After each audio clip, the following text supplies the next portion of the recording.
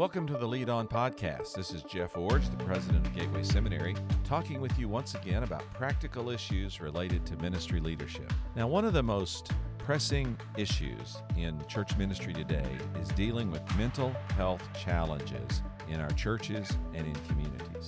Mental health challenges. This is a very personal issue for me.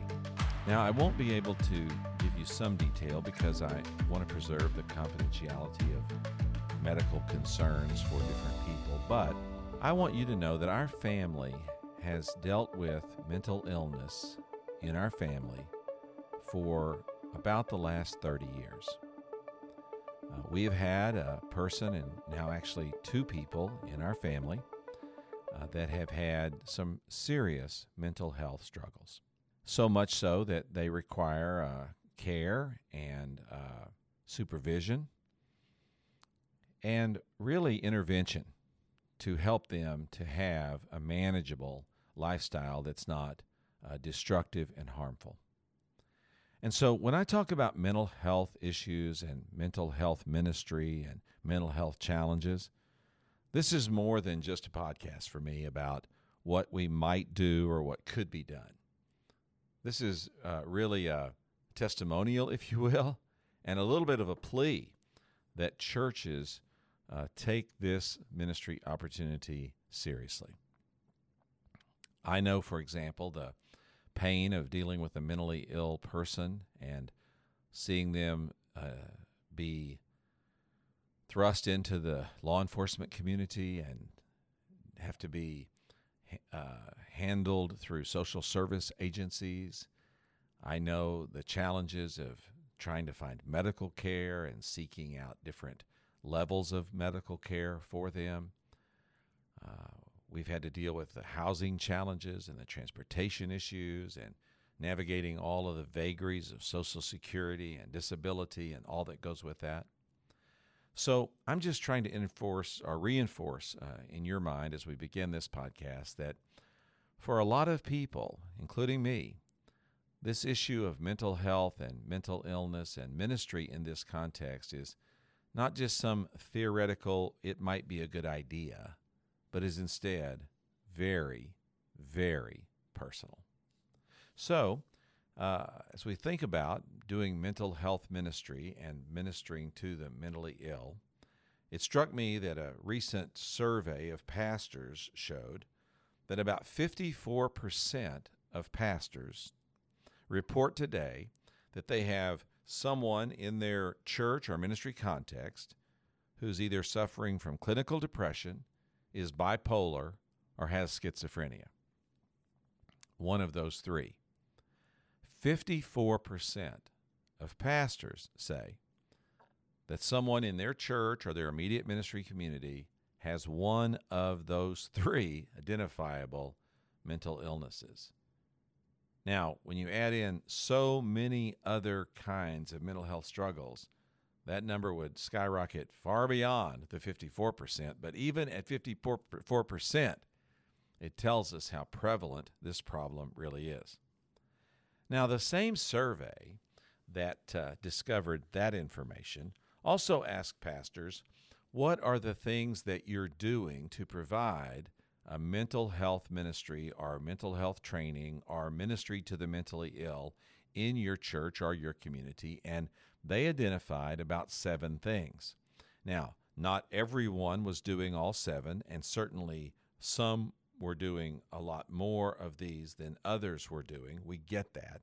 But nevertheless, there's at least 7 of these aspects of ministry that I think a church could give some attention to, and that today I want to challenge you on the podcast to think about doing in your ministry context. The first and most common way that churches minister to the mentally ill or to people with mental health challenges is to maintain a list of experts to whom they can refer people. Now, these experts might be physicians, social workers, advocates, or others in your community who have specialized expertise in helping in these areas. Now, I know that there is some concern, and it is a rightly placed concern, about using secular resources to minister in these contexts, particularly in caring for mentally ill or people who are having mental health challenges. Well, while I share some of that concern, a lot of what's going on in the mental health community is really medically rooted or medically based. And so, just like you would not have any problem sending someone to a physician who might not share all your values in order to get the best cancer treatment or the best diabetes treatment or the best renal treatment, so I think you should have comfort involving people who may not share all of your values in dealing with a person, particularly a person's medical aspects of what might be causing or might be aggravating their mental illness. And so while I understand there are some concerns, I still want to advocate that you find experts in your community, hopefully who share your values, but you find experts in your community in the medical field, law enforcement field, social work field, victim advocate or patient advocate field, that you find these people and that you network with them so that they might be a resource for you for referral to help people who have struggles with mental illness or mental health. Now, not only can you create a list of these experts that you can refer people to in times of need, you can also call on these experts to do ministry in your church, or you can at least make your church facility available for them to offer services in your community. Here's at least a couple of ways that I'm seeing that done. One way is for a church to open their facility about twice a year for a Saturday mental health fair. Now, what this particular church does is they network with their local community resources, the ones I've just been describing to you, medical, social work, patient advocacy, people like this, even Social Security consultants or disability consultants, those kind of people. This church has networked with those social service agencies in their community. Twice a year, they have a mental health fair or a mental health ministry fair at their church building. And they simply open up part of their facility and allow these groups to come in and set up booths. And then church members can come and spend maybe an hour, whatever, browsing through the booths, talking to different people, picking up brochures, getting the website information, getting contact information, and finding the kind of helpful resources that are available in a community made accessible to them by it being offered right there in their church on that basis. Now, that's one way that I've seen a local church here in our area access the mental health community of support and resources and make it known in their church what's available in their community. Now, another way I've seen this done is for a church to invite different people from this same community to come to church events to present in usually small segments of presentation, like maybe giving them 10 minutes or 15 minutes to present at a women's meeting or a men's ministry meeting or a senior adult event or something like that, where they have the opportunity to come and say, here are community resources available to you in this area or that area related to mental health or mental health ministries or mental illness and mental illness issues. Here are resources available to you that I can offer in our community, and this person that you invite to speak shares those resources. Now, these are just some ways to access this first way that churches report that they're trying to provide ministry to people who are mentally ill or who struggle with mental health issues, and that is by using outside experts. And I've given you 3 ways to do that. Develop a referral list and use that referral list. Create a fair that happens once or twice a year where these people come to your church building and provide maybe a 3-hour set of open dialogue and resource opportunity. And then finally, invite some of these outside experts to come to your church to speak at places where they could really intersect with people who are struggling with or who are caring for people in this capacity with mental illness or mental health issues. And that means you can invite them, as I said, to a men's group, a women's group, a senior group, something like that. So the first strategy I want to advocate for today is using outside experts. And I do acknowledge that you have to be somewhat careful about this, and you want to vet the people so that they share your values and you can have confidence in them. But please, please, please take advantage of the community resources that are available to you, and especially as it relates to mental health issues that are medically rooted.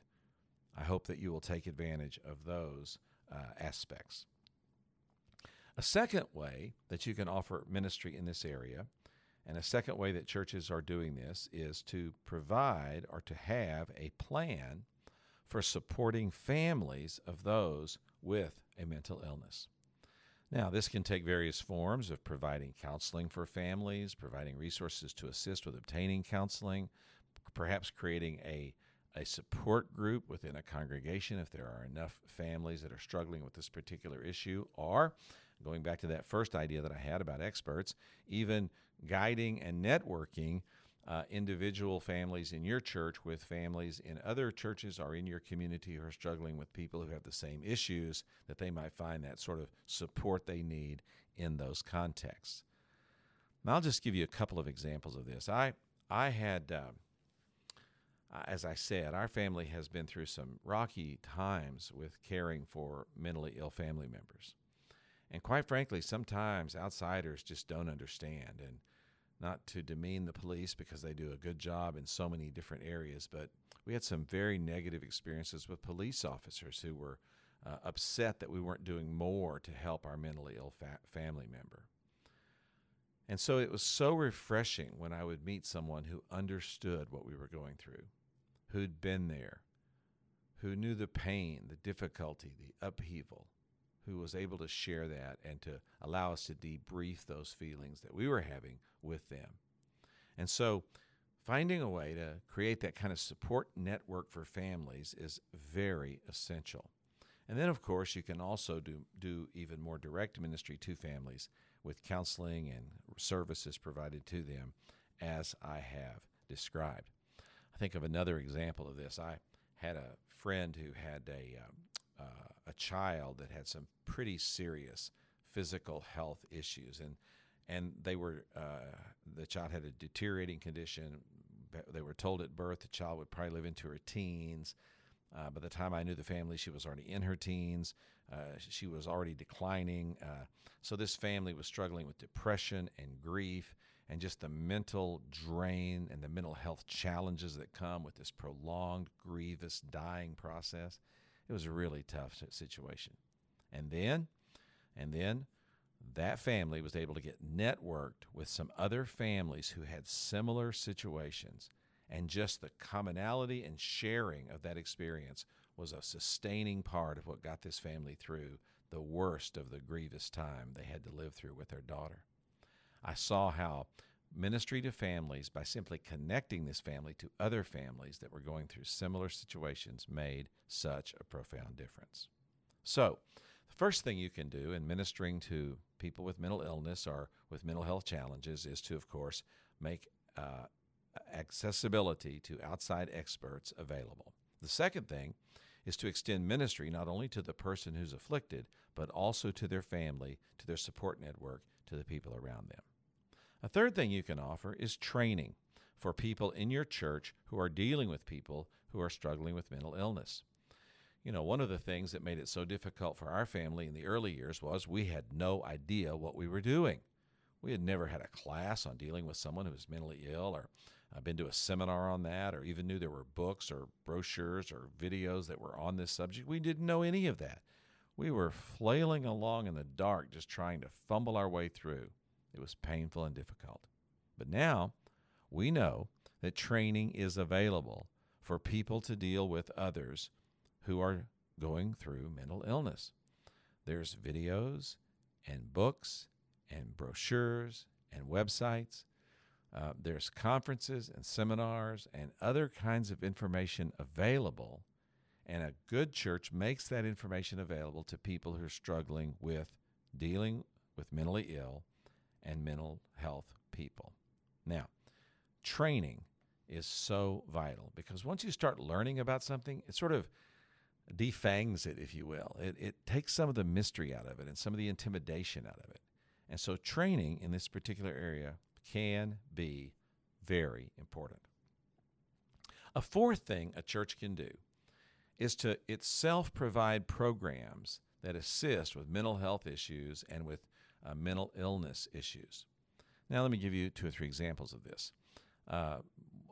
These might not be considered mental health issues in every context, but recovery programs like Celebrate Recovery and even Alcoholics Anonymous, done in a Christian context, even those kinds of programs are what I'm talking about today.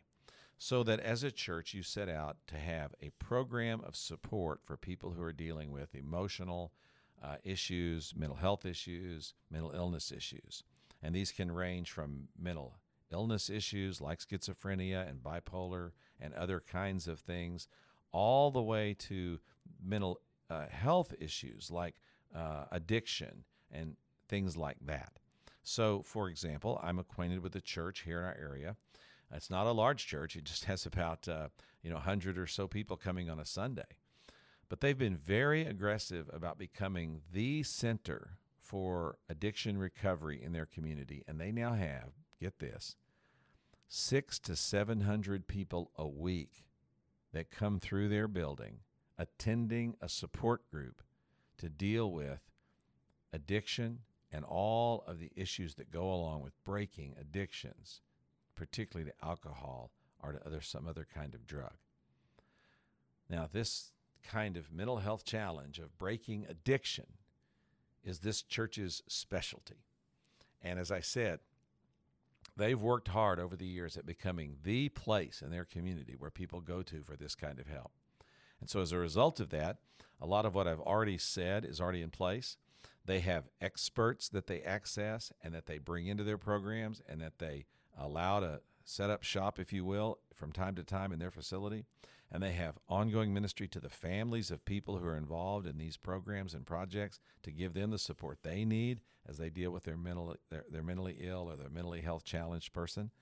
And they've offered training to their own members to help them learn how to offer ministry to all of these people who are coming through their building on such a regular basis. And then they're offering these programs like Celebrate Recovery and other recovery-style programs to help them deal with the issues at hand. These programs are so needed today, and yet they're hard to do. They can be messy sometimes, and churches have to really make a commitment to accomplishing this kind of work. But it's possible that you can really tap into a huge number of people in your community who need this kind of help. Now, besides these programs like I've been describing, another way to approach this use of community programs or offering programs, not an ongoing one like Celebrate Recovery, but you could instead do topical seminars or topical presentations on things like depression or anxiety or other particular mental health issues or mental health challenges. These could also be closely tied into events, perhaps, that have happened in your community or things that are going on in our world and trends of recovery, for example, that are going on that need to take place. I think about coming out of the pandemic and the sense of isolation and some sense depression and other things like anxiety that people have been dealing with. That's the kind of targeted kind of seminar or kind of programmed approach to dealing with people in a group that I'm referring to. So we've talked about using experts, building networks to support families, training people in church to recognize and minister to these needs, creating programs or managing programs to get them done. Now let's move on to number 5. A fifth thing that churches are doing today to help deal with people who have mental health issues or mental illness is to train leaders to recognize these problems and to help people get what they need. Sometimes we mistake mental health challenges or mental illness for something else. I know that there was a time in life when I heard some people say, well, these aren't even real. These are just people with delusions, and they just need to straighten up and start thinking right. Well, that's not true. And other times I've heard people say, well, this is just spiritual rebellion. This is just people who are just refusing to deal with reality and to face up to their sin or their shortcomings and do what's right. Well, maybe some of that, but that's not all of it. Some people say, well, this is demon possession. Well, it's not demon possession. And some others say, well, it's just weak people who just need to get stronger and just bear up and just do what's right. Well, that's really kind of a hard-hearted, kind of a calloused way of approaching these kind of situations. So better than all of those approaches is an approach that says we're going to train our leaders. We're going to have our elders and deacons and people who provide counsel in worship services, and even people like ushers and people who interface with people who come onto our property.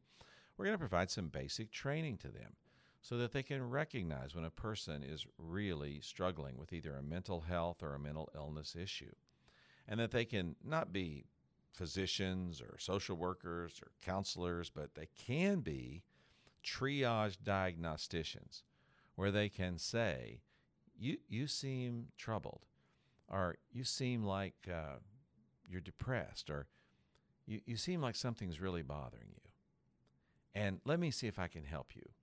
And just in that training of helping people know how to recognize some of these issues, we then also train them how to move people into one of these categories of help that I've already been describing on the podcast today.